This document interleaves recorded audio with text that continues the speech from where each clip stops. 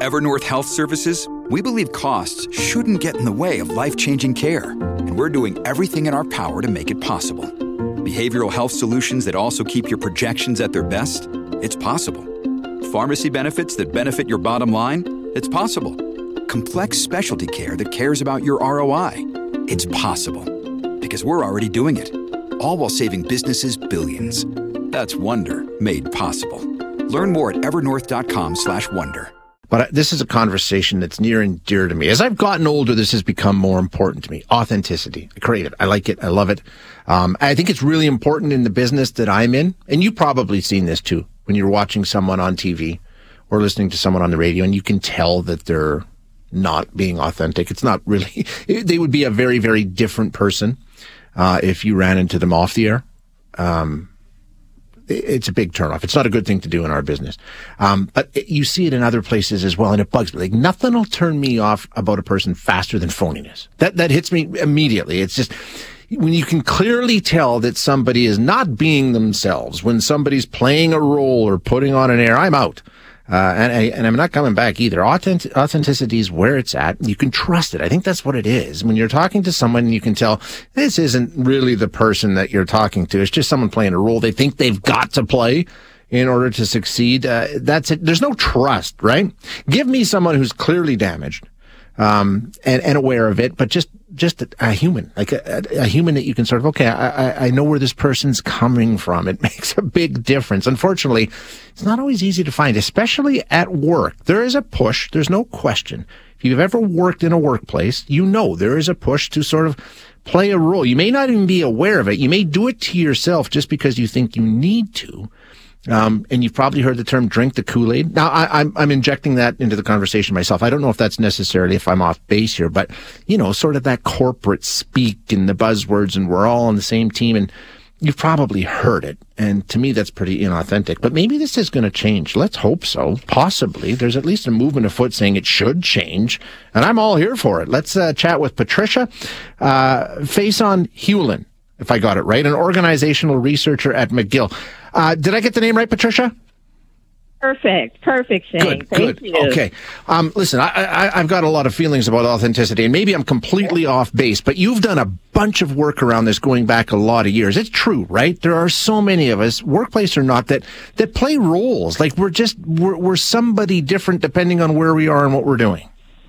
Absolutely. And what's interesting is that there has been such a major push about bring your whole self into the workplace.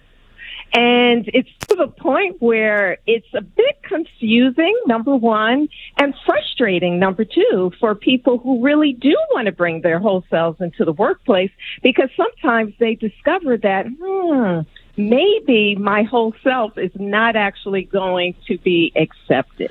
And you can think about that. Like, for example, if you are emotional around your expressions, and it could be even a cultural thing where you use your hands a lot and and people will say, hey, hold on, wait a minute, that's too much. Where does it come from? Are we told, or is it just something we pick up on, we notice? Is it a choice we make, or does it get forced on us? I think it's a bit of both, right? Yeah, it's a bit of both. It's a combination of things. We get it from our mentors. Mentors will say, hey, this is how things are done.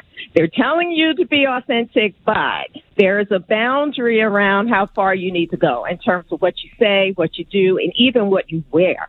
So you have mentors, and then people are looking around to see, well, who are the people who are most successful in the organization? Yeah. What do they look like? Yeah. What do they look like? What do they do? And so there's a pressure to actually be more like them. And so in my research, I call this behavior creating facades of conformity, where we are basically suppressing any views, any attitudes, any expressions that we perceive to be unacceptable, and go ahead and pretend to embrace the norms and the values of the organization, even when they don't align with our own personal views and perspectives. And that's creating facades. It's just good old-fashioned positive reinforcement. You look around, who gets farther along within this company? Well, it's the people who, like I said earlier, drink the Kool-Aid, right? The ones that are, and that's who manages to progress. The challenge is, so on top of that, we have our employers saying, bring your whole self into the workplace.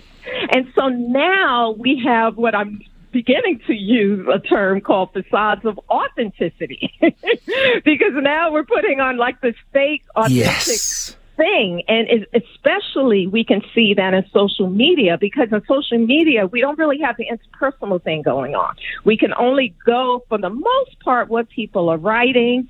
And if someone has like a bold statement, they say something really controversial, we'll assume that's authentic because it's bold, it's controversial, and it's not necessarily authentic at all. It could be a big facade, but people are doing it to draw attention and get more likes and followers. That is such a great, because we run into it. You see it, like we're talking about the workplace, and you see it in the workplace where people are being authentic in the most conformist way possible. Like, oh, this looks like authenticity, so I'm going to do it. And you can clearly tell it's not authentic. So you make such a great point. You're moving into another area of conformity by acting in a certain way that you think is authentic. That's exactly right. And in certain workplaces, could be if you wear spiky hair or if you dye your hair purple, oh, that's authentic. You're absolutely right. What's the downside for us as employees? To me, it's too much work. I can't be bothered, to be honest with you, Patricia. It's hard work to be somebody else for 8 hours a day. It is. Now, what's really important in this is for us to think about our core values. How do we define ourselves? What's important to us? And so, in other words, if I nod my head in a meeting about, we're going to change our meeting place from the second floor to the third floor. All right. I may like being on the second floor because it's closest to my coffee, but it's not a value conflict. And so I can nod my head and agree. Is it really authentic in that I'm not really arguing for my own perspective? Okay, we can say maybe it's not authentic. But when I talk about authenticity, I'm talking about core values. So what's important to me? And so, for example, as a Black woman, I felt pressure to straighten my hair when I was in the banking corporate arena back in the 1990s. I wouldn't do that today, but I felt that pressure because I felt that straight hair was more acceptable in the work environment. Now I have long locks. You can look me up on my website. I have natural hair. That's authentic to me, and how I present myself in terms of being who I am, that's a core value. And so when we start compromising our core values, that's when it becomes exhausting. And I have found that in my research for anyone. It could be, for example, there were a number of men who were part of my research, and they were working for law firms. And they would say, well, I can't really talk a lot about my family because if I do that, I may not receive that partnership role. And right. Women would say the same thing. And so that's a core value conflict. And so when we're hiding aspects about ourselves and perspectives that are really meaningful to us, it's going to be costly from an emotional, psychological perspective. Yep. And I have found over the years, and this is based on over 20 years of research, that people are more inclined to leave when they're creating facades over a long term.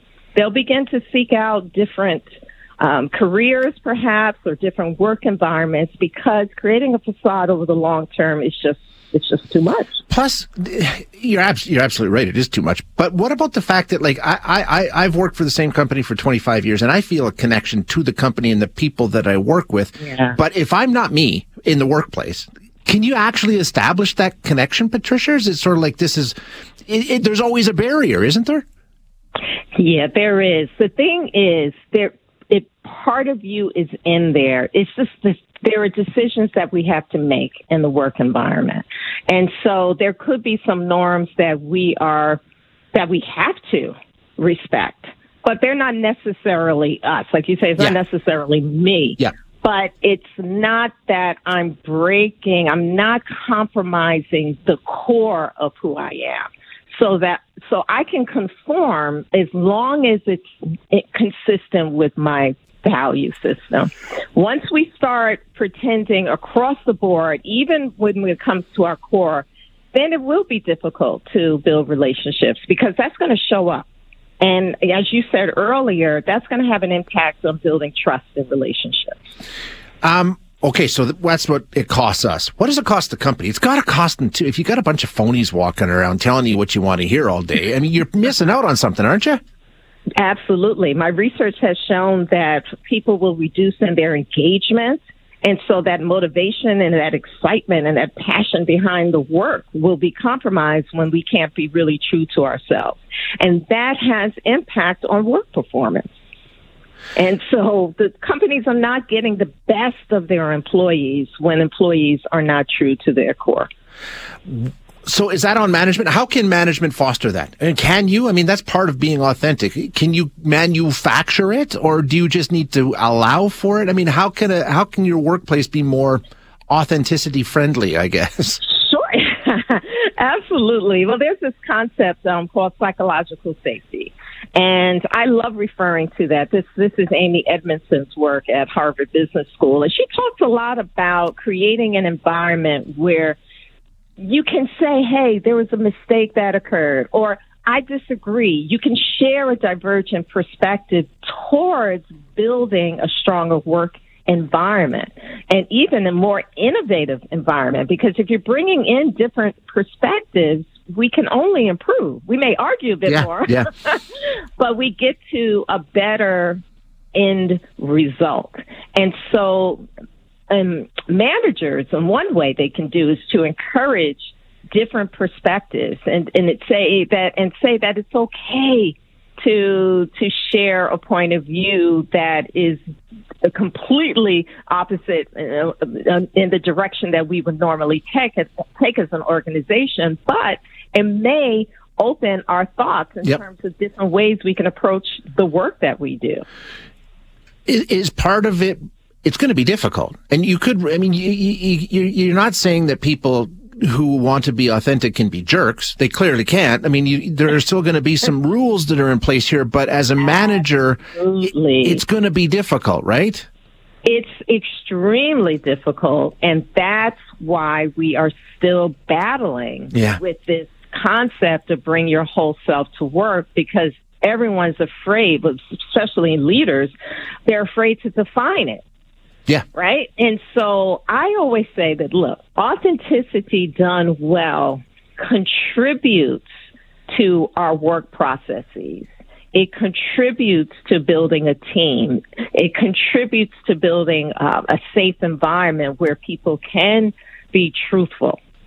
That's what we want. But if we're being authentic and we're being jerks, then that authenticity does not belong in this work environment. And it's okay to say that. And if you have clients that have certain expectations in terms of attire, we need to talk about that as a team. How do we define professionalism?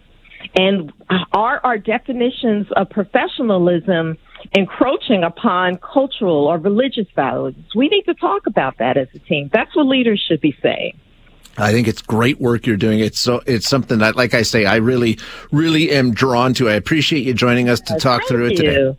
My pleasure. My pleasure. Thank you, Patricia.